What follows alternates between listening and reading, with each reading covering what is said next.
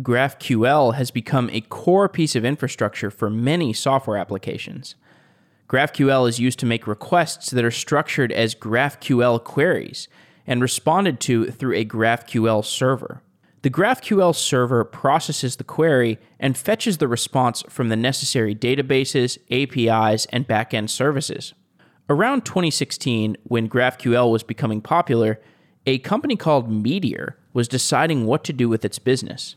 Meteor had been started off of the popular framework Meteor.js, which is a system for building real-time JavaScript applications. Meteor.js was loved by many developers, but the Meteor company needed to decide if Meteor.js was the most viable opportunity that it could be pursuing with its resources. From the vantage point within the Meteor company, there were some trends in the front-end ecosystem that were potentially disruptive to the viability of the Meteor project. There were also some large potential opportunities. The dramatic changes to the front end were coming from a downstream effect of Facebook's open source technologies, specifically React and GraphQL.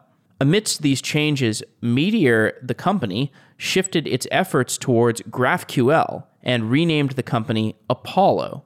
Geoff Schmidt is the CEO of Apollo, and he joins the show to talk about the GraphQL ecosystem, the business opportunities around GraphQL, and the process of pivoting from Meteor to Apollo. If you are planning a hackathon, check out findcollabs hackathons. Whether you're running an internal hackathon for your company, or you're running an open hackathon so that users can try out your product, findcollabs hackathons are a tool for people to build projects and collaborate with each other.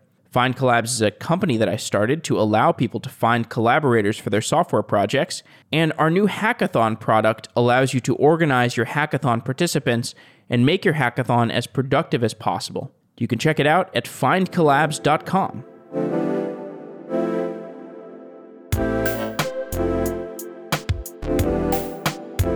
Apache Cassandra is an open-source distributed database that was first created to meet the scalability and availability needs of Facebook, Amazon, and Google.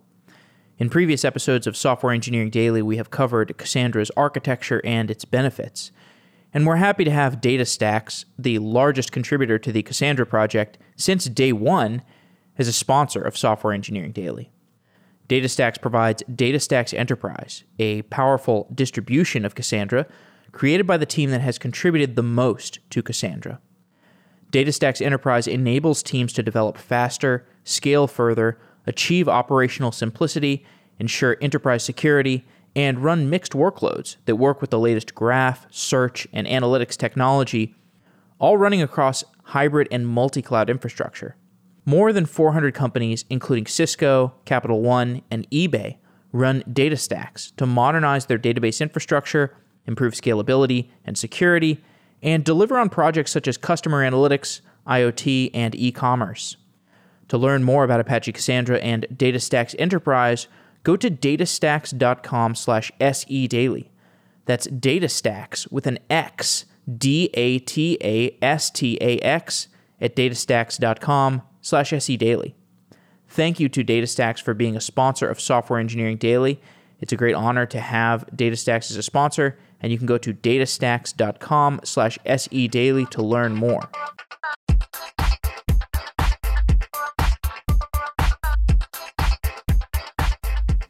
Geoff Schmidt, welcome to Software Engineering Daily. Well, thank you so much for having me. It's really a pleasure. GraphQL consists of a front-end interface and a back-end middleware layer, and that back-end middleware layer interfaces with existing data sources. Tell me what the front-end developer is doing to interface with that back-end middleware layer, well, the middleware layer and consequently the backends that are connected to that middleware layer. GraphQL is all about how you connect your backends to your front ends. And in a modern application, if you go back 5 or 10 years, things used to be a lot simpler. You probably have a web server somewhere. It might talk to a database or a couple databases. And then the thing consuming that application would be a web browser, which is almost like this passive viewer of the HTML and CSS that's coming down from the server. Things have gotten a lot more complicated recently. We've entered this world of apps. And so you have not just web browsers, but many different things all trying to access the services in your cloud. And also instead of having one web server, you probably now have many microservices, many databases, many APIs. You're trying to combine all of those different resources in the cloud to produce an experience for your user. So it's where in the past, we used to send HTML maybe over the wire. Now every app has an API inside of it. And GraphQL really answers the question, what's that API that's going to exist inside of our application? And in the past, we used REST to build those APIs. And the problem with REST is that you have to write a ton of custom code every time you turn around. So every time you build a new screen in your app, every time you build a new feature, you probably need a different combination of data from a different combination of services. And so in the old way, you probably had a backend for front-end team that was having to build a new REST endpoint for every screen in your app. GraphQL gives you a query language, so you can flexibly ask for any combination of data and services you need, so you can build app features a lot faster without having to write a lot of glue code every time you need to fetch a different combination of things from the cloud. Why is GraphQL difficult to set up and operate using just the off-the-shelf open source repository, whatever the open source stuff is out there? I think that actually it's gotten very easy to get started with GraphQL, which is super cool. The thing that takes a little bit more thought is as you start to scale from 1 or 2 developers using it to 5 or 10 or 20 people, and as you go from maybe one client talking to one server, how do you scale your graph? Because what we see is it's really easy for people to get started. You can probably get a basic graph up and running in an hour or 2, if that, and you can get that connected to some React components or a mobile app. But what happens is, your graph acts almost like this marketplace for data and services. And like any marketplace, it's got this two-sided dynamic where once you've built your graph, once you've taken a few different databases and services and created a scheme around it and made it available in this like very flexible to query format, you'll find that you start using it for more and more features. You'll find that other teams inside your company also want to use that graph. And you'll also find that you want to pull more and more data from a lot of different services or sources into the graph. And that's where, you start to want to have some sort of set of workflows or processes or ways of managing the graph. You want to start thinking about how you secure a graph because you've got this very powerful query language. You'd never let someone send any SQL query. Even if they had access to the whole database, you wouldn't want to let them run arbitrary queries. You want to figure out how you secure the queries you make. You want to figure out how you do analytics and monitoring.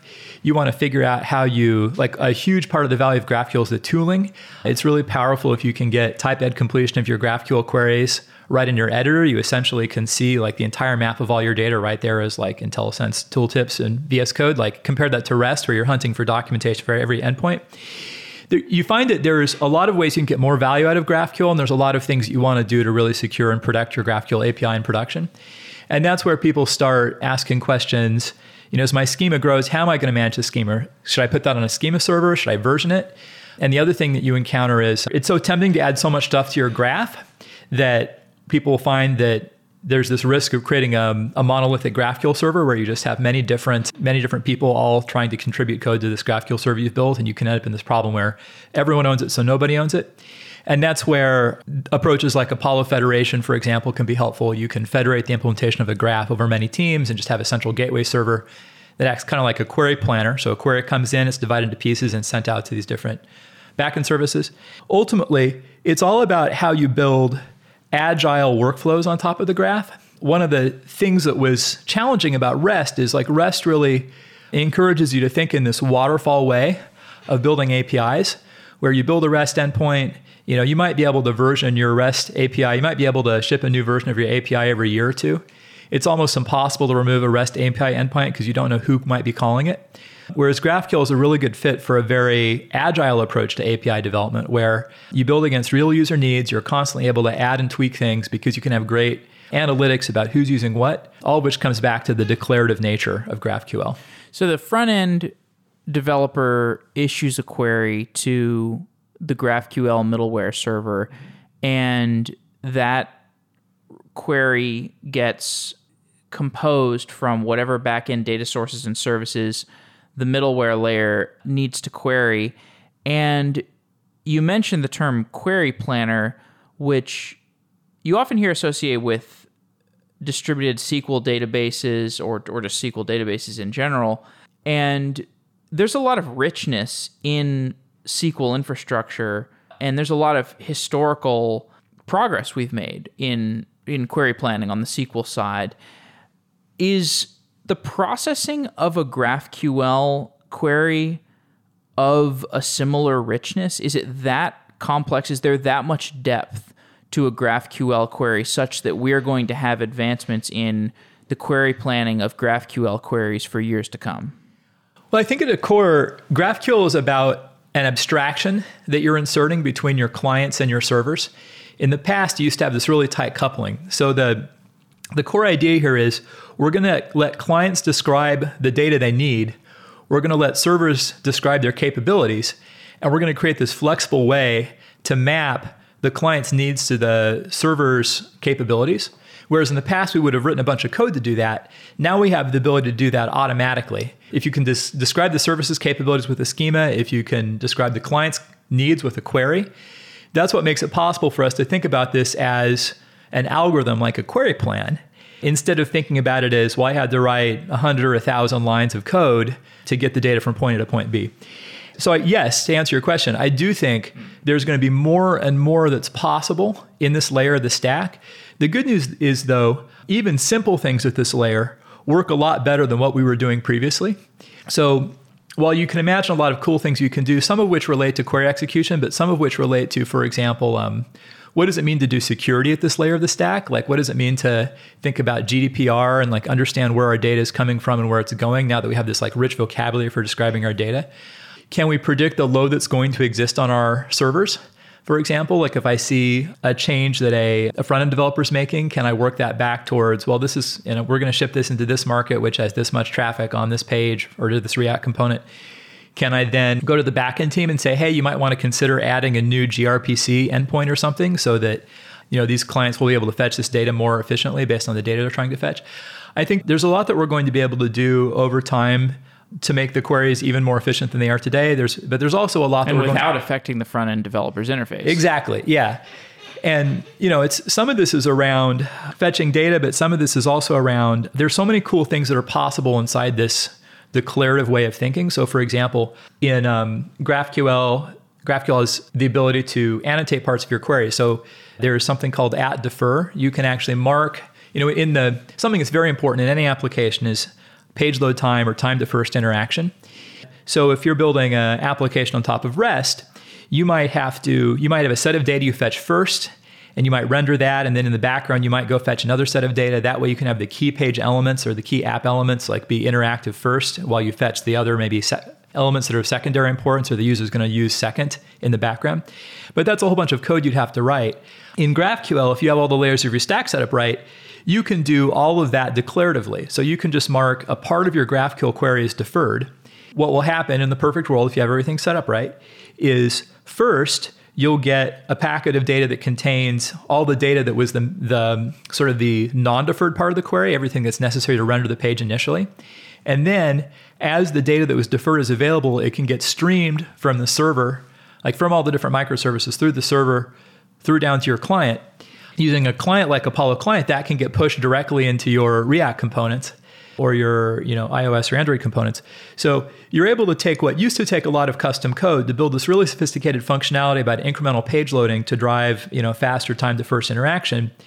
But instead of writing any code, you just add one word indicating what should come first and what should come second. So it's kind of comparable to the richness that existed inside SQL for databases. Before SQL, your query planner was a human being. Like you had to figure out how your data was going to be stored and how you're going to, walk the indexes and assemble data from different sources. SQL gave us this declarative way of thinking. Now, just by typing a couple words, I can get any combination of data I want. That's really, I think, the place where the comparison to a query planner is really apt because we have this declarative way of approaching what we're trying to do with data fetching. But whereas for SQL, a lot of the progress was around performance, but it was also around the ability to do more advanced things like, different kinds of aggregates and different kind of databases that were more performant for certain kinds of workloads. I think there is going to be an analogous set of things for app development. Like how do we manage maybe a geographically distributed cache? How do we manage things like @defer? How do we manage live updates? How do we manage security? I think those are some of the directions where we're, now that we have this declarative language for thinking about our data and what we're trying to do with it, that's where I think we're going to see over the next like 5 or 10 years, a lot of awesome developments in this space. The business opportunity for you today at Apollo, you build a platform around GraphQL called Apollo Platform, and this has things like security management, metrics, federation. I think you mentioned that's kind of an enterprise. No, that's totally open source. Totally open standard, open source. Okay, Yeah. all right. Well, tell me the developer experience of the Apollo platform. If I am using your web interface in addition to the open source GraphQL tooling, what am I getting out of that? So we have a SaaS service called Apollo Graph Manager. And as far as like what our commercial software offering is, it's mostly that SaaS service, together with the fact that, we will carry a pager 24/7, 365 for the entire Apollo system, the various other ways we can support you and offer expertise. But from a software point of view, everything's open source. And then we have this SaaS service that's complementary to it. The core thing you get in the SaaS service is a graph management platform. So Apollo Client, Apollo Server, there's a lot of great tooling. As you kind of get beyond one client talking to one server, or maybe just a couple of developers just building a single feature or two, you find that it's very advantageous to have not just the data plane, not just the place where the query comes in as processed, but a control plane, a system for managing and understanding the contents of your graph and the workflows around it, and a bunch of tooling to help you throughout the development process. So the core of this is a couple of services. One is a schema service. So you would never think of writing software without checking it into source control.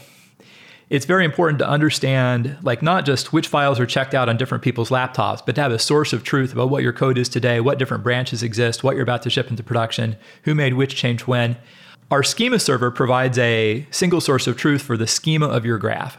So you don't have to use it, but by pushing your schema into a server and understanding the different versions of your schema, understanding the different branches of your schema and how it's changing over time, and understanding what your schema is, as opposed to just saying, like, what is a particular process exposing right now, it gives you a really powerful base to build a lot of other tools and workflow and processes. So we provide the schema service. There is a client registry, so you can keep track of all the clients that use your graph and what queries they send.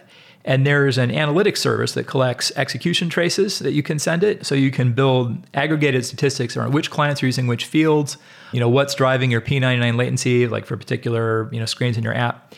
So it starts with these basic services.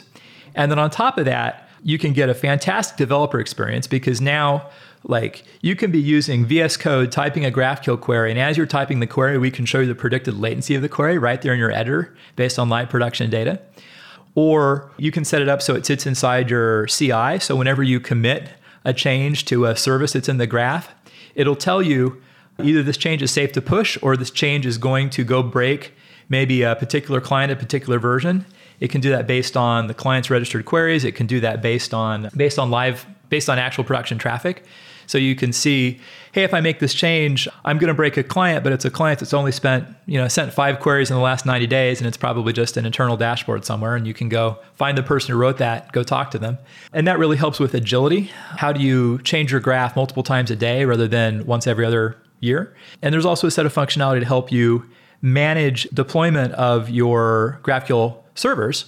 So especially when you start getting into a federated environment where you have like a gateway and then you have many different backend services, you want every single one of those teams to be able to be on a separate development cycle, all able to push changes whenever they want to. So you need to be constantly comparing all the changes that everyone's making, validating that the types they're referencing in other services are correct. And then also you want to have a continuous deployment strategy for your GraphQL service. For your central gateway, so that even as you're changing all the graphs that go into it, you're keeping your gateway up to date. So there's a set of tools for generating the configuration files for those servers, pushing that configuration, live and hot into these servers, managing a fleet of gateways. So really, the way I look at it, you really need some way of solving those problems. You need like a registry of allowed queries. You need a registry for your schema. You need some sort of analytics service. You could build all that stuff, and some people have. And then on top of that, there's a set of workflows and tools and so on that you want to build. We offer as a managed service an off-the-shelf version of that for people that don't want to make the investment in building all that tooling themselves.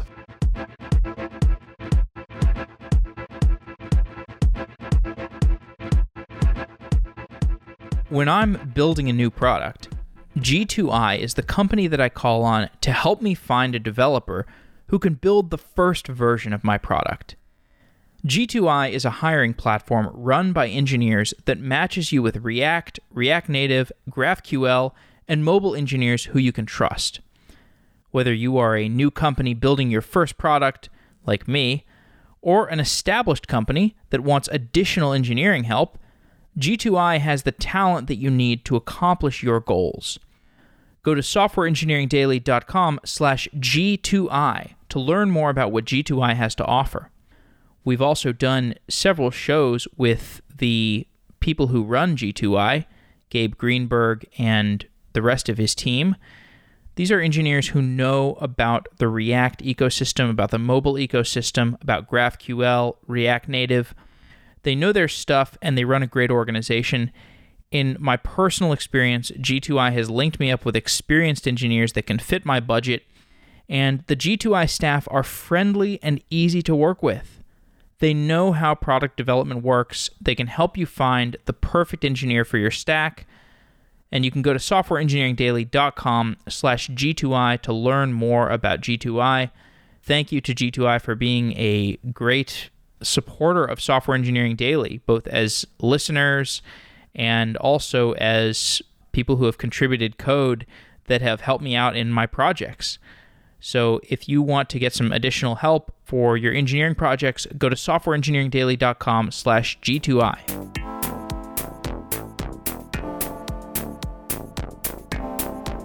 The idea of the Apollo business, it is one of these things that looks pretty obvious in retrospect. You have this particular kind of server. You have a GraphQL middleware server, and it has particular characteristics.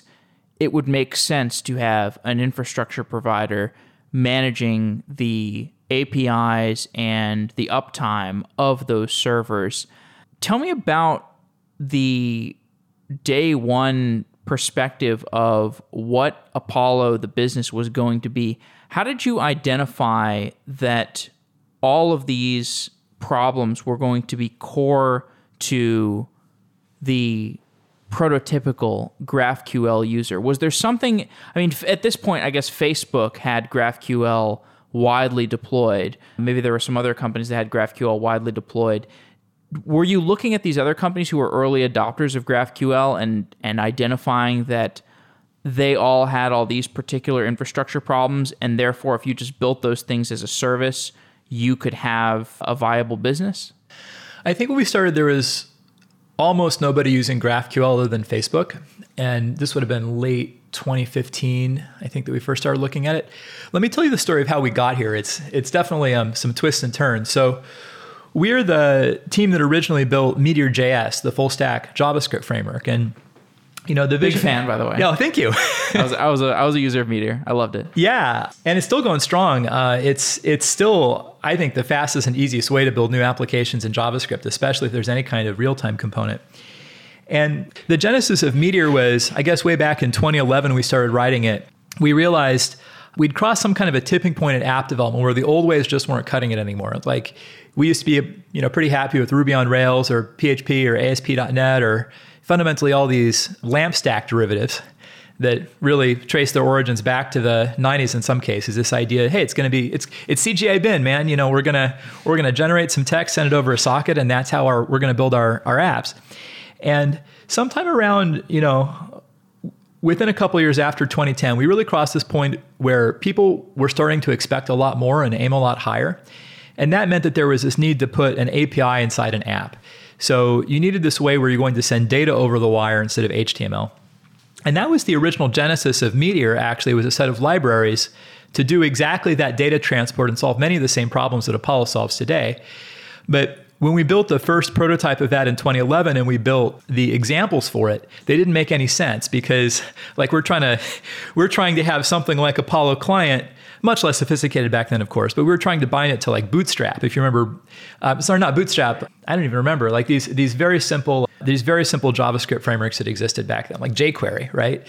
It's hard to build an application that has a great story for fetching data off the internet and really demonstrate the potential of that if you're in the world of jQuery. I remember that world.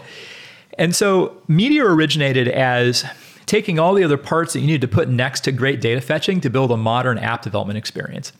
And the way that we were able to get that out the door in 2012 was by integrating everything very tightly, because all the stuff was new. So by integrating a particular database, a particular front-end experience with a particular set of data fetching protocols and so on, we're able to build this amazing thing. And the limitation that Meteor has is that it's designed for new app development. So it has a lot of opinions. You have to take all of its opinions. If you take all of its opinions, it's going to be great. But what happened was over the course of the next, and like Meteor at its peak was one of the top 10 most starred projects on GitHub. When we launched Meteor 1.0, I think there were local Meteor meetups in 134 cities around the world on the same day. So it got really big. And we had this huge advantage, which is we were able to talk to the Meteor community, which included more and more enterprises trying to deploy Meteor at scale with like more and more complex applications. Scale not just in terms of how many like people were using the application, but how many people were developing the application, how many data sources there were that the application needed to talk to. We were seeing these crazy enterprise use cases where people were synchronizing data from many different places around the enterprise into MongoDB just to get it into Meteor. They weren't using MongoDB for anything else, but because you had to use MongoDB with Meteor. I thought it was RethinkDB. I always hoped that Rethink would come out with great live query functionality that would make Meteor's life a lot easier, but it was... It was Mongo. I'm misremembering. Yeah, we made a huge investment in Mongo to like read the replication log. We re-implemented the whole like MongoDB query engine in JavaScript on the client end. Like, Meteor accomplished what it accomplished through some like really intense computer science at the end of the day. And so we were sitting here at the end of 2015. We were starting to think about Meteor 2.0. And we were going through the user requests for what Meteor 2.0 should do. And we'd heard clearly from the user community, it needs to work with more than just MongoDB. It needs to be able to pull in data from any source. And it needs to work with any front end too, not just JavaScript, because Cordova, PhoneGap, like that had not solved every mobile app developer's problem. And we were in a world where people wanted to use a wide variety of things on the front end: React, React Native, iOS, Android. We thought we had a really clear mandate from the user community to do a second version of the Meteor data system that was data source agnostic and could integrate data from multiple sources. We'd also seen very clearly from the community that we wanted a declarative approach to data fetching. So we wanted to, and in particular, we wanted to co-locate the description of a UI component's data requirements inside the UI component. We'd also seen what it takes to scale to the world's largest, most demanding websites, what we needed to accomplish in terms of just, the traffic that our system could stand up to. And the other thing we'd seen very clearly for Meteor is Meteor was based on this idea of like vertical integration, really. Like we're going to integrate all the layers of the stack to give you a wonderful experience end to end if you take all the parts of our stack. And the cost of that will be you have less ability to swap out different layers of the stack, and you have less ability to use it in existing applications. We'd seen the rise of React, which competed with Meteor's UI system, Blaze. And we'd seen how React was able to, from our point of view, like, even though Blaze, I think, was more established earlier and did many of the same things that React did, React was able to grow so much faster than Blaze and then Meteor because React could be used in existing applications. It was incrementally adoptable. They didn't try to solve every part of the stack. They took one layer of the stack and they tried to do it really well. So we said, for the next thing we do for Meteor, for this data system we're going to build to meet the needs of the Meteor community, we want to make really sure it's incrementally adoptable and compatible with everything and highly scalable, both in terms of kind of like query throughput, but also in terms of the size of teams that can use it. So that started this project to go build a new data system for Meteor.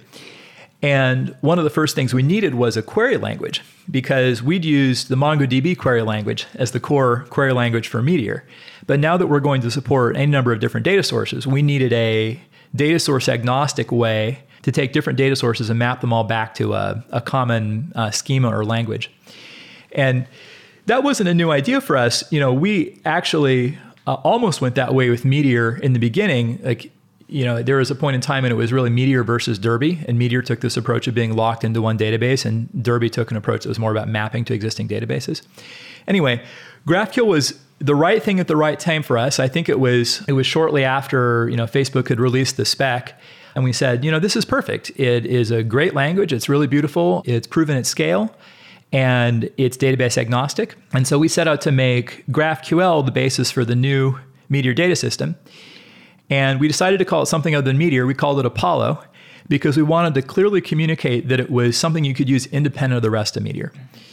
And, we started from the client out, because the first thing we needed to do was replicate the kind of functionality that exists inside Meteor, inside the live data system and, the GDP wire protocol and a lot of that stuff. And so we took what we learned from building those systems inside Meteor and built Apollo Client.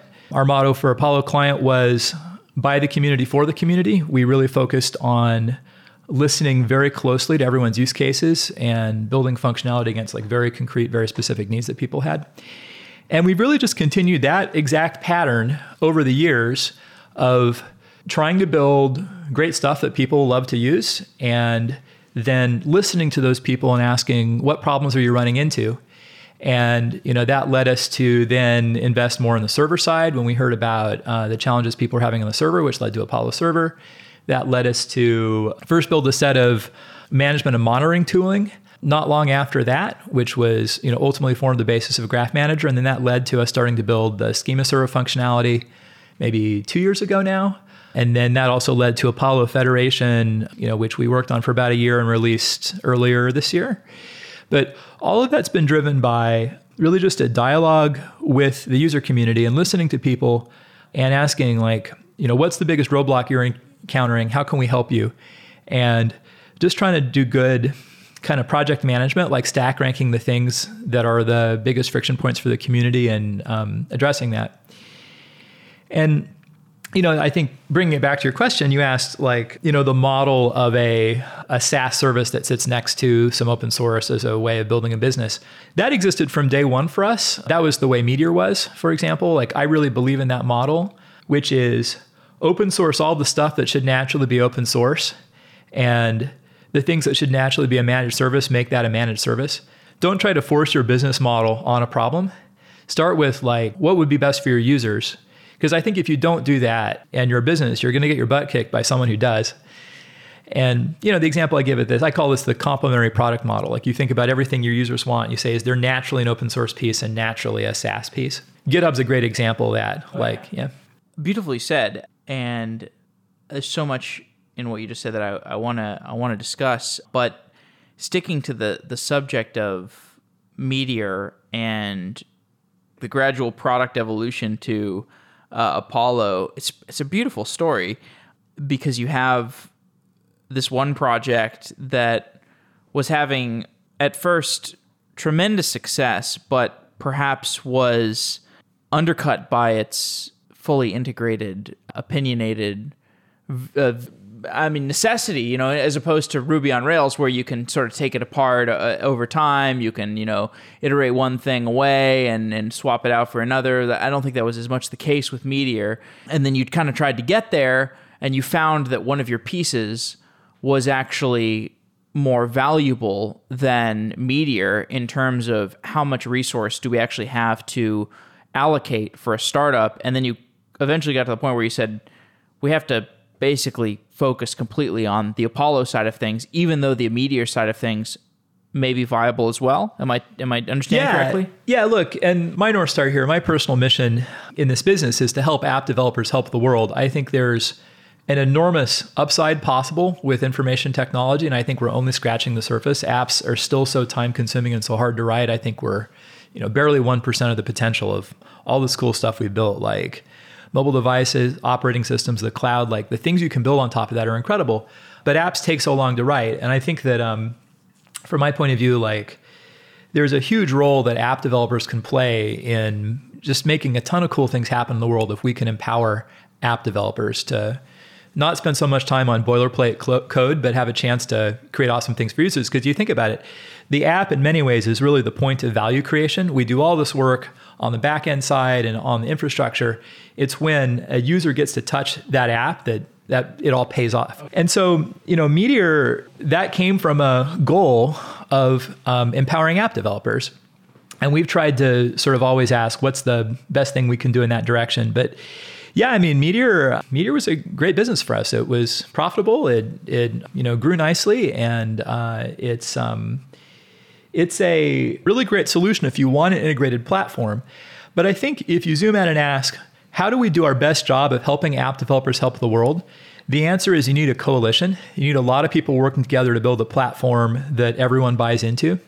And the design properties inside Meteor that made it such a great integrated experience made it not impossible, but harder to swap out the pieces. And honestly, I think one of the biggest challenges inside the Meteor stack is just that stuff was written so early. Like, it does have pretty clean interfaces inside of it. Like, Blaze can be used independently of live data, can be used independently of, ISO build and like the other components of the stack. It's just all that stuff was written like before those ideas were really very widespread. And it was Meteor faced such a difficult education problem in explaining to people like how like Meteor latency compensation or like just all this crazy stuff worked. And the consequence of that is I think with Meteor, we got really far out ahead of the community in terms of what was going on inside of Meteor. And you kind of needed to work past a certain point. You kind of needed to work at Meteor Development Group to understand how some of the technology worked because there's just so much and it was so hard to absorb.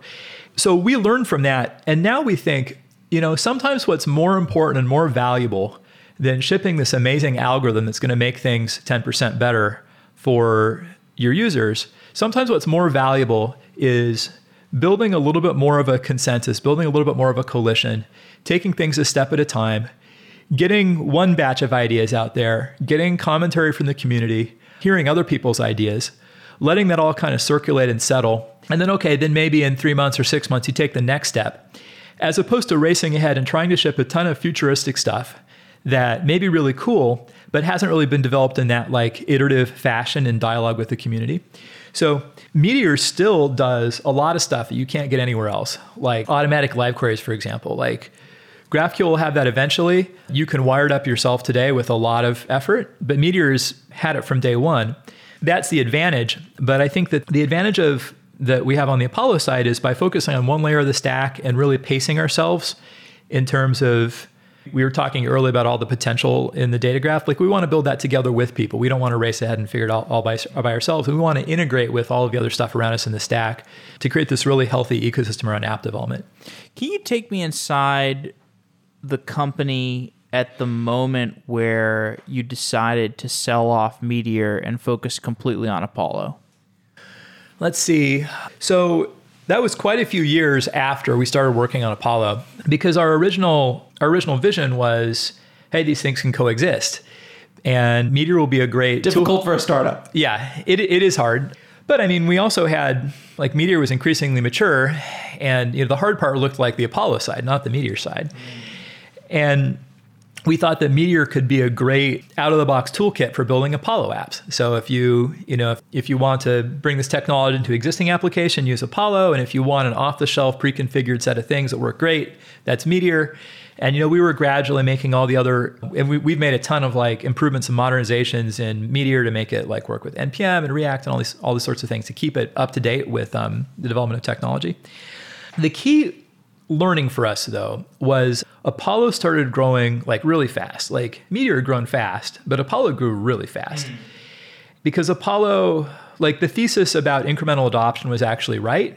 And also, Apollo got a lot more traction in the enterprise a lot faster, precisely because the problem that Apollo and GraphQL solves about integrating multiple data sources at scale it's a challenge that we all face, but it's especially a challenge you face in the enterprise. And we got to the point where we thought, well, we'll raise more money, hire more people, or all these ways you have as a startup of getting more resources. But we had this realization that as long as Meteor and Apollo existed inside the same company, Apollo was going to starve Meteor for resources, because every time we had an incremental dollar, every time we had an incremental hour, we were going to spend it on the thing that was growing so much faster, where we had like so many more users with so many feature requests and so many more immediate things we could do that'd be so valuable to people. So that's what finally led us to the search to say, hey, we need to find a new steward for Meteor, someone that's going to make this their number one thing, and someone that's going to invest, time and money in it, because I really do believe in the power and potential of that platform. And I know it's going to be a long time before we can bring all the stuff that Meteor has to, Apollo. And so we ultimately did find that partner that in Tiny Capital, who wants to invest in the platform, has a great history of building community, has a great history of working with things that have a strong like design-led component. And I'm really excited about how that's all gotten wrapped up and what it means for the Meteor community. I have to admit, I misunderstood what happened at Meteor from a distance. I thought that Meteor had lost enough traction that your company had to search for another business. And that's not really what happened at all. That's not really what happened. It's more that... But what I will say, it did feel like Meteor got perhaps disrupted by React. Like React became such a disruptive force that it was almost dangerous to be doing a lot of work on a front-end framework. Meteor's great for rapid application development. But Meteor, I think many developers... I think there are times in history where people write software by starting with integrated frameworks. And there are times in history where people write software by bringing together lots of libraries because they want that flexibility and choice. They want to build this, I think to use MBA terminology, like a best of breed solution to their stack. And what happened is in the wake of, 2011, 2012, I'd like to think like maybe partially inspired by some of the stuff we did with Meteor, there was just this explosion of like activity and creativity in the JavaScript ecosystem. And so many new things were getting created.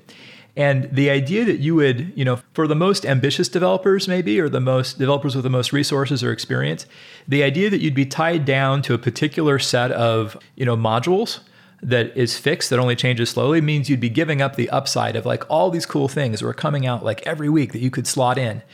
And so that was really the challenge that Meteor faced, that for the people that really like to move fast and use cutting edge technology, who are, if not the most influential, certainly the loudest people in the industry, like the people you hear about on Twitter, Meteor really lost the attention of those people that wanted to try the latest and greatest and combine lots of different pieces, because the whole idea of Meteor was to give you this very easy to use interface, and for us that meant stability. That same property, though, made Meteor really appealing to a different group of people who could trust that the APIs were going to stay the same, and that like the people who thought that JavaScript fatigue was a bug rather than a feature. And it just meant that like it's almost more of a maturity curve. Like Meteor moved on to kind of like the late majority part of the market instead of the early adopter part of the market. It's a great mature technology for people that don't want their framework to change every year. And that's another way to tell the story, because one of the other key moments for me was we added React support to Meteor. We saw that React was getting bigger and bigger, and we said, okay, great, we'll add React alongside Blaze as another option inside Meteor.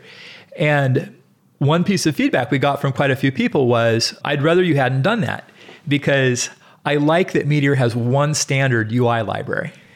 I like that we have this whole ecosystem of packages that all can assume that you're using Blaze. I like that we have these amazing like full stack form processing packages that combine like, client side validation and server side validation and like link to your database schema. It's like all the pieces fitting so beautifully together to give this beautiful modular high level functionality that's only possible when you depend on Blaze and Live Data and Mini Mongo and like all these components. And so one of the take homes there is like, there's pros and cons to each approach. Like the fully integrated approach gives you things that you can't get if you have the interchangeable parts approach.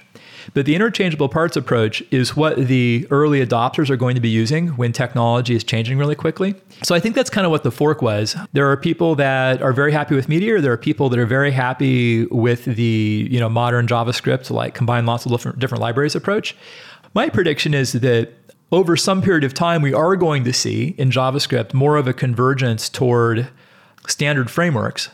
I think that day may be some ways away yet, because there's still so much change that's happening. And in the meantime, I think, so the pendulum may yet shift toward kind of these like fully integrated approaches, kind of like how, probably in the late 90s, there was also a very turbulent period where people are inventing all sorts of new ways to build web applications. And maybe by the mid 2000s, a lot of that had settled down and best practices have been figured out. And, you started to see the emergence of more things like Rails that were more opinionated and more structured. I think we're still in a period where like the thing you hear about the most on Twitter, at least, is going to be the approaches where you are combining lots of different pieces and keeping your options open. But I'm also hopeful that, over the next, I don't know how many years, as we do find the right patterns, that Apollo will ultimately be a part of whatever that, standard stack is.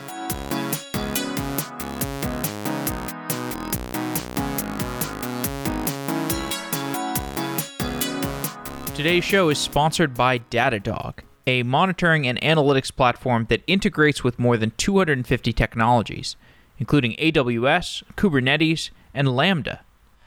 Datadog unites metrics, traces, and logs in one platform so that you can get full visibility into your infrastructure and your applications. Check out new features like trace search and analytics for rapid insights into high cardinality data. And Watchdog, an auto detection engine that alerts you to performance anomalies across your applications. Datadog makes it easy for teams to monitor every layer of their stack in one place. But don't take our word for it. You can start a free trial today, and Datadog will send you a t-shirt for free at softwareengineeringdaily.com/Datadog. To get that t-shirt and your free Datadog trial, go to softwareengineeringdaily.com/Datadog.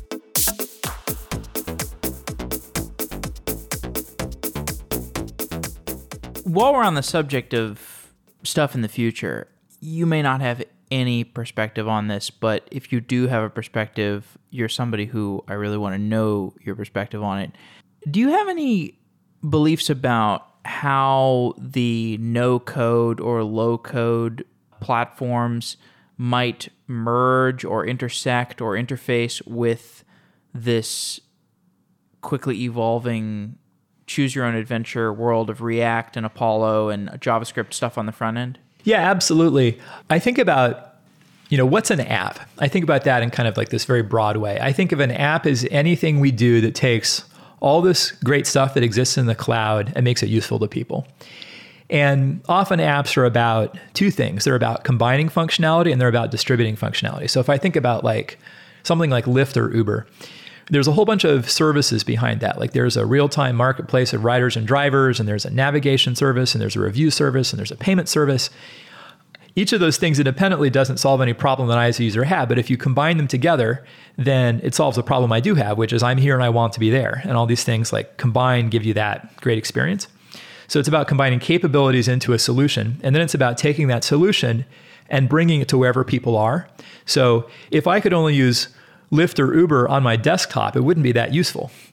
It's really key that I be able to have it on my phone so it's in my pocket whenever I am. And I think in the same way, what's going to happen in the future, if we think about apps broadly, is we're going to find more and more ways to take all this cool stuff that exists in the cloud. And the cloud is like this world of genies that can answer any wish you have, right? If you combine the wishes in the right way so it's actually useful to you. We're going to find more and more ways, more and more platforms for pushing this stuff into the real world, whether that's like mobile platforms, whether that's Apple Watch, whether that's Home Assistants, whether that's like IoT, or even just whether it's APIs so that I can take the functionality of company A and integrate it into, website B so that like if whenever I want to listen to music, Spotify's there, or whenever I want to travel, Expedia's there. So I think that's as a service or a building block or whatever. Yeah, as a building block. Because fundamentally, what businesses do is they develop these capabilities and they want to figure out how they can get people to use these capabilities. So they need that distribution. So they have to go to where the users are with solutions that work for the user. So today, we do all that by writing a bunch of code. Every time we want to use cloud services in a different way, we have to go build a new app. And that just seems natural to us because it's the only way we know. But I think in the future, it's going to look crazy. I think we're still going to write apps in the future. I think we're going to write more and more and more apps. But I think in the future, you're not going to need to write a new app every time you want to do something in the cloud. We're going to find more flexible ways to do that. And I think GraphQL and the data graph is one of the enabling technologies for that. Because right now, if you try to solve that problem, you get immediately blocked by the fact that you have all these very confusing custom ad hoc REST APIs out there. It's like a whole bunch of endpoints. Only a human can know what those REST endpoints do. But with a data graph, suddenly the stuff in the cloud is introspectable. You can query it and see what's the schema, what's available. And now you can go into your low code, no code editor, and you can visually view the schema and you can bind it to UI components. There should be a beautiful drag and drop, visual builder type interface possible here when we're able to build on top of a data graph. And looking a little bit farther out, why can't I just ask my, voice assistant for data and services in the cloud, and why can't there be a little bit of semantic metadata to help to understand what's out there? Do I have to write code every time I want to use things in the cloud? The missing thing is this declarative layer. It's this abstraction layer so that we can kind of properly tag and expose all the services in the cloud.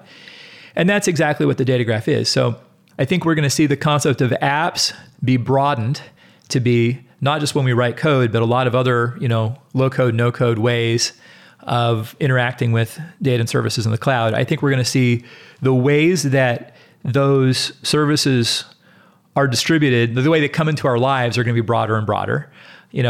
Whether it's like AR and VR or like voice assistants, how many of these technologies will survive and flourish, and what new things have we not yet even invented? I don't know, but it's going to become more and more ubiquitous in our lives. And I think all of that's going to be powered by, like, one of the building blocks for that is better APIs instead of, 20-year-old REST API technology that was designed to do something totally different. Do you see this as a marketplace opportunity for you? As in, Uber plugs in their marketplace API somehow and you expose a GraphQL thing and somebody can consume it using GraphQL, or am I just way off base here? Well, more and more companies are making their APIs be GraphQL based. Yeah. And the reason for this is really interesting. All the reasons why you'd want to have a GraphQL API internally are even 10x more true if you think about the API you want to expose to a third party. Like GitHub was the first one to do this, right? Yeah, GitHub was an early one. Shopify, Yelp, some more examples. If you think about either GitHub or Shopify, let's look at the problem they were trying to solve. They said, we want to be a platform company. We want GitHub to be the center of software development. We want Shopify to be the center of commerce. That means we need lots of different people to be able to plug into us. So we need to make it very easy for people to build on top of us. And we need to make sure that those users have great experiences. Like if you're Shopify, it's really important that if I have some plugin that's going to sit inside my checkout flow, that thing load instantly, because every millisecond delay is going to hurt conversion. So I've got to give them a good API. And if you look at REST APIs, if you think about what your development cadence is like when you're building an application, you're constantly building new REST endpoints, because the odds are good that the REST endpoints you have today aren't the REST endpoints you need to build the feature you're building today. You need a slightly different combination of fields, slightly different combination of data. Your backend for front-end team is always building these endpoints for you, or your backend team, you have to go to your backend team and ask them for these endpoints. And it's a ton of code that can't make your app good. It can only make it bad. It can harm security, performance, maintainability. It's just a bunch of glue code, and there's a ton of it. But at least you all work at the same company. And at least, somewhere up the management chain, there's someone who, you all report to and who thinks this feature should get built and can help straighten out like everyone's priorities. That's not the case when you're talking about your public API, where you're trying to enable your partners. Like, your partners are like, okay, hey, you guessed at some REST endpoints I was going to need. The odds that you got that right are slim. And I'm going to be stuck trying to cobble together whatever I was trying to build on top of your, scientific wild guesses about what I was going to need. If I need a different endpoint, I'm going to have to go back to you and ask for it. It might take 6 months for you to ship that new version of your API with that endpoint. It gets so bad that what you often find when people have APIs that are really important to their business, they end up staffing those APIs with developers that are paired with particular partners, and their only job is to build the REST endpoints that those partners need. Just like you'd have a backend for front-end team inside your company, but you have to do it with all your API partners. So the fact is that this idea that you're going to invest in an API and share it with your partners and you're going to be done is a myth, at least with REST. Because with REST APIs are inherently point-to-point. They're not like this flexible marketplace. It's like you can build point-to-point connections, but that's probably not going to be enough to enable your partners. So that's what's driven people to want to share their data graph, to adopt public GraphQL APIs or GraphQL APIs for their partners. And we have a few people that have gone first. I know that there are quite a few companies that have this on their 2020 roadmap. And I think it's going to be a really exciting time, because it means that all the APIs we use, we're going to have a much more flexible and fluid way to get at those data and services. And if we have an API, it means that we're going to unlock a whole lot more amazing use cases on top of the functionality we've already built. It's going to be more ways to take all of our cool stuff and reach end users, not just directly, but through all these other people's applications. If an app is all about combining related functionality to solve a problem and then distributing it, like, these public data graph APIs are such an important part of that, because suddenly I can combine my functionality with another company's functionality, like to reach users. So we're at the beginning of this. And I think the key thing about it is to digress for 1 minute, people who have been fantasizing about this data graph thing for a long time. I think there was a Tim Berners-Lee article in like 2001 where he lays out his vision for the semantic web. And his vision for the semantic web is like everything inside the data graph and then like 90% more stuff, right? And here we are in 2019. There's been so many attempts, whether it's like so many different attempts to build this that have happened. And I think Diffbot's pretty good. I don't know if you've seen Diffbot. Yeah, it's awesome. And Google had one, Google Knowledge, whatever, or something. Well, it's also like there was RDF, there was Sparkle, there was an enormous investment by W3C around this. Like people have been trying to do this for a while. And by this, in case people have lost the thread, basically a queryable way of targeting any object on the web. Yeah, a queryable API. So first I'm going to have some kind of a schema, a map of your data, and then I'm going to give you a query language. That is something richer than HTML. Right. Yeah, exactly. Like, objects with fields of some kind at minimum. Yeah. And then some way I can query that and say, I want a little bit of this, a little bit of that, join it with this other thing and wrap it up in a bow and give it to me. The key insight that's made it work this time in 2019, it's about the fact that the users have to lead the way. And here's what I mean by that. There's one point of view on how you would build a data graph or a semantic web or whatever terminology you want to use that says we should bring in a bunch of analysts, and the analysts should interview everyone at my business, and they should draw the layout of our data on a whiteboard. Oh, no. And, this is really appealing if you're coming from a consulting background or an academic background. There are a lot of problems that can be solved this way. So what happens at the end of a year? You've got a whole bunch of whiteboards full of diagrams. If you implement that, you're going to find that it's not what users want, and the users will give you valuable feedback about why it stinks. You maybe spend another year. Now you've got another set of whiteboards, and again, you're a year out of date. So the approach of having it be driven by sort of analysts doesn't work because you never capture like what's really going on fast enough or in a complete enough way. It's a waterfall approach instead of an agile approach. And for all the reasons that doesn't work in other areas of software, it doesn't work to build a map of all your data. The other approach that people try sometimes is say, okay, well, let's just go to the backend team. Let's go to the people that maintain the databases. They know the layout of the data, right? They should build the map of the data. And this is sort of the approach that something like OData tends to take. And the problem with that is they know how they implemented it, yes.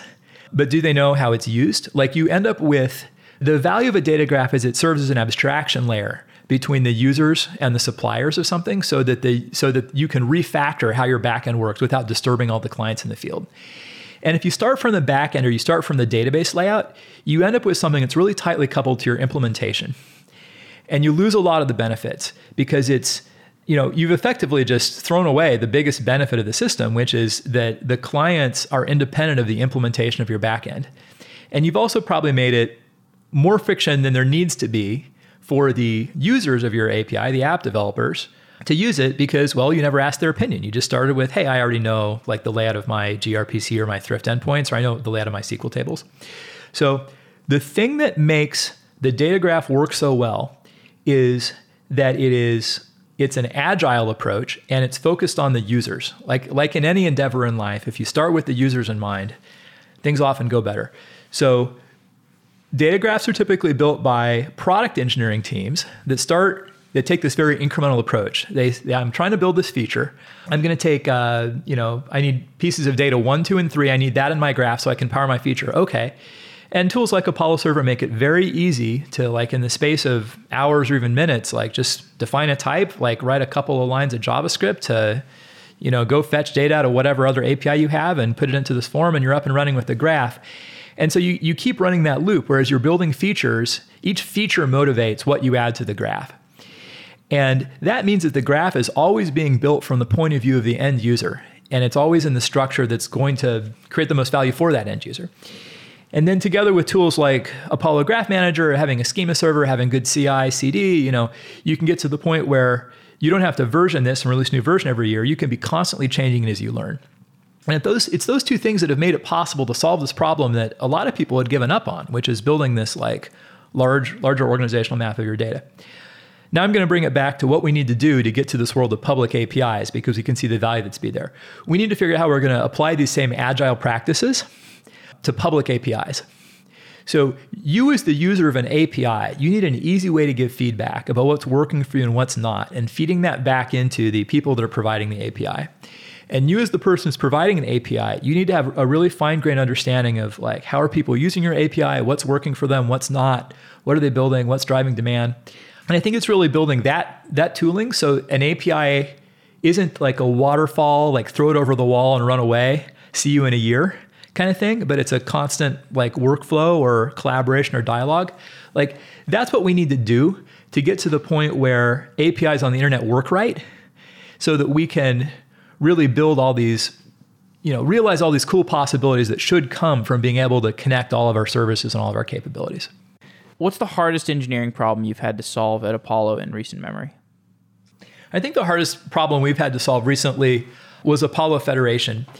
And so Apollo Federation is our technology that lets you, instead of having one monolithic data graph, you can build many different separate GraphQL services and combine them all into one graph.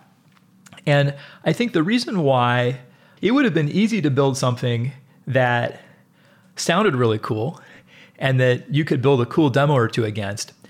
I think that the nature of something like Federation, though, is that it has to come from real world use cases. So Federation was a very interesting experience in talking to a lot of people who are using one of our previous solutions for this, which was called schema stitching, and hearing what was working for them and what wasn't working for them. And it turns out, though the final spec is pretty simple, there's a ton of complexity inside there that captures, like that kind of mirrors the complexity that exists in real world environments. Like, how are we going to reference an object, for example? Is it going to be sufficient to have, like, say that every object has an ID and a global namespace of IDs? That's something that was tried previously in the GraphQL community. It was like challenging for a lot of people in production for a lot of different reasons. It worked very well at Facebook because like they actually do have like one graph and every graph has a node. And like, GraphQL at Facebook is almost a query language for a database they have. Is this like big graph database? Right. They are a semantic web. Yeah, it's a little bit of a different use case in some ways on the back-end side. On the front-end side, it's the same use case. But on the back-end side, like the way a lot of that's implemented is actually a pretty different perspective. As you look at the complexity that exists in the real world, you discover that, sometimes people, like they're going to want to have different primary keys for different objects. They're sometimes going to want to have compound primary keys. They're sometimes going to want to have compound primary keys for which some of the elements that go into the key exist not in the object in question, but inside an object that's related to the object. Like, so for example, if, I have user and a user has a username, but the username is unique only inside of a particular country, then maybe I need to recurse into like the address object and to grab the country code. That's not quite the right example, but you see what I mean? Or like if we think about execution of a GraphQL query being distributed across several servers, because the alternative is a monolithic server, which, we talked to so many people where their graph was getting so big that having one code base maintained by one team that contained their entire graph was like just not working anymore. You have to think about the actual way, like in a perfect world, the data layout is super clean and beautiful.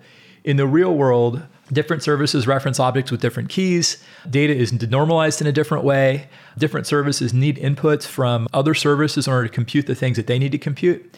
So Federation was a really satisfying experience of talking with a lot of users and thinking, wow, these problems look really complex.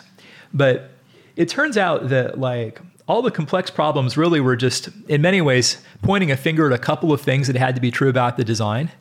And when we got those things right, the rest fell out really naturally. So it's been very gratifying to see more and more people adopt Federation and to see how, it's also a very simple spec in the end. And so it's been so much fun to see this get adopted across the GraphQL community from servers in many different languages. So I think that was a hard problem that we got right. The other thing I'd say about that design is there's a lot of other cool stuff we wanted to do there. We left probably 80% of it on the cutting room floor. I'm sure. Following up on what I said earlier, you take this stuff at a step at a time, ship a little bit, get feedback, see if you got it right. Then you're in a much better position. The next step you want to take, you can bring that to people and say, what do you think about this? And if the community has already sort of internalized and critiqued and responded to and gained some production experience with the first step, you're going to get a lot better directional input and course correction and prioritization of like that next chunk of functionality. We're already up against time, but on the note of Federation, I think the Kubernetes community is also very early in its days of how Kubernetes federation is going to be done. But this idea of you have this infrastructure that today, because of all this legacy cruft, is very heterogeneous. We're starting to have a vision for how it becomes more homogeneous. And as it becomes more homogeneous, the way of providing some consistency and some control is that federation model, whether we're talking about GraphQL servers or just servers more generally, containers. Last question. You founded Monument, which is a live-work event space in the city. And this is one side project you have. I am sure you have other side projects. Do you find that side projects, if you're objectively cold about it, are side projects useful for thinking laterally about your business, or do you think they're ultimately distraction? Well, I think it depends on the side project. I think it depends on you too. I think for me, peak performance is about getting the right balance of divergent and convergent thinking. Like divergent thinking is, when do you go broad? When do you generate lots of ideas and kind of explore the ramifications in lots of different directions and like open lots of doors, see what's behind the doors? And then convergent thinking is, okay, I've got this whole universe of possibilities, but now we have to do something. Now we have to finish something. Let's select and edit and winnow that down to the point that we have something really crisp that we can execute on. And I think that for me, I really try to invest in divergent thinking. You have to put an equal amount of energy, I think, into convergent thinking if you're going to invest in divergent thinking, because otherwise you end up like diverged. You've got 1,000 ideas, like you're sitting in front of a whiteboard. I've been there. It's not fun. You've probably been there too. Yeah. Or another saying I have, little freedom is the ability to do anything you want. Big freedom is the ability to do exactly what you want. Take your pick. You have to make some commitments if you want to go deep. You have to give up a little bit of little freedom to get some big freedom. So yeah, I think it's all about kind of having the right portfolio, I think, of things that broaden your horizons and things that you really focus on and get good at. And for me, so much of what I do is motivated by people. What I really personally love is when I can share a magical experience with someone. And that was part of what drove the early days of Meteor. It's part of why I love being a startup founder, because when I see people join our company and they get great career outcomes and they get to talk at a conference in front of hundreds or thousands of people and talk about the future of software development and like have that moment in their career, like that's a magical experience for me. When app developers are able to build things faster than they otherwise could, and you can cut out all that like boring stuff that makes you hate your job and build the stuff that like you find really like energizing and empowering and exciting when you get to do something that just like blows the user's mind. Like I love giving that to people. So I get a lot of energy from that. And so a big reason why I do Monument, I just love meeting people. Like I love meeting people in the, broader San Francisco community outside of tech. And it's gotten so hard for people that don't have tech jobs to survive here.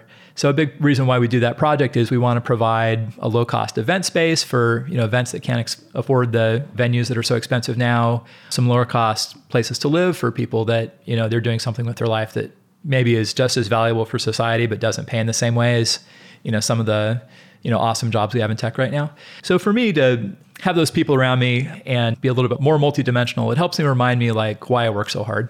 So it's energizing for me. Geoff Schmidt, thanks for coming on the show. Really great conversation. Thank you so much for having me. It's such an exciting time to be alive if you're a software engineer with all of these planetary scale systems we're trying to figure out how to build. I look back at where we were 10 or 20 years ago, and it feels like things are moving so slow, but like so much has happened. And, it's always awesome to get a chance to sit down with you and reflect on like some of the things that are changing our world.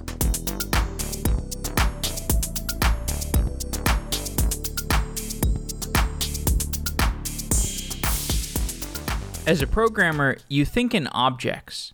With MongoDB, so does your database. MongoDB is the most popular document-based database built for modern application developers and the cloud era.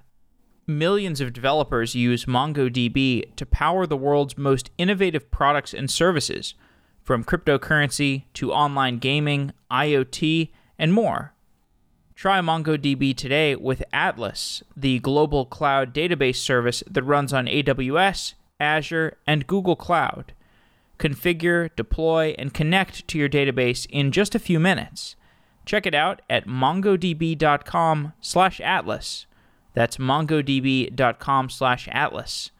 Thank you to MongoDB for being a sponsor of Software Engineering Daily.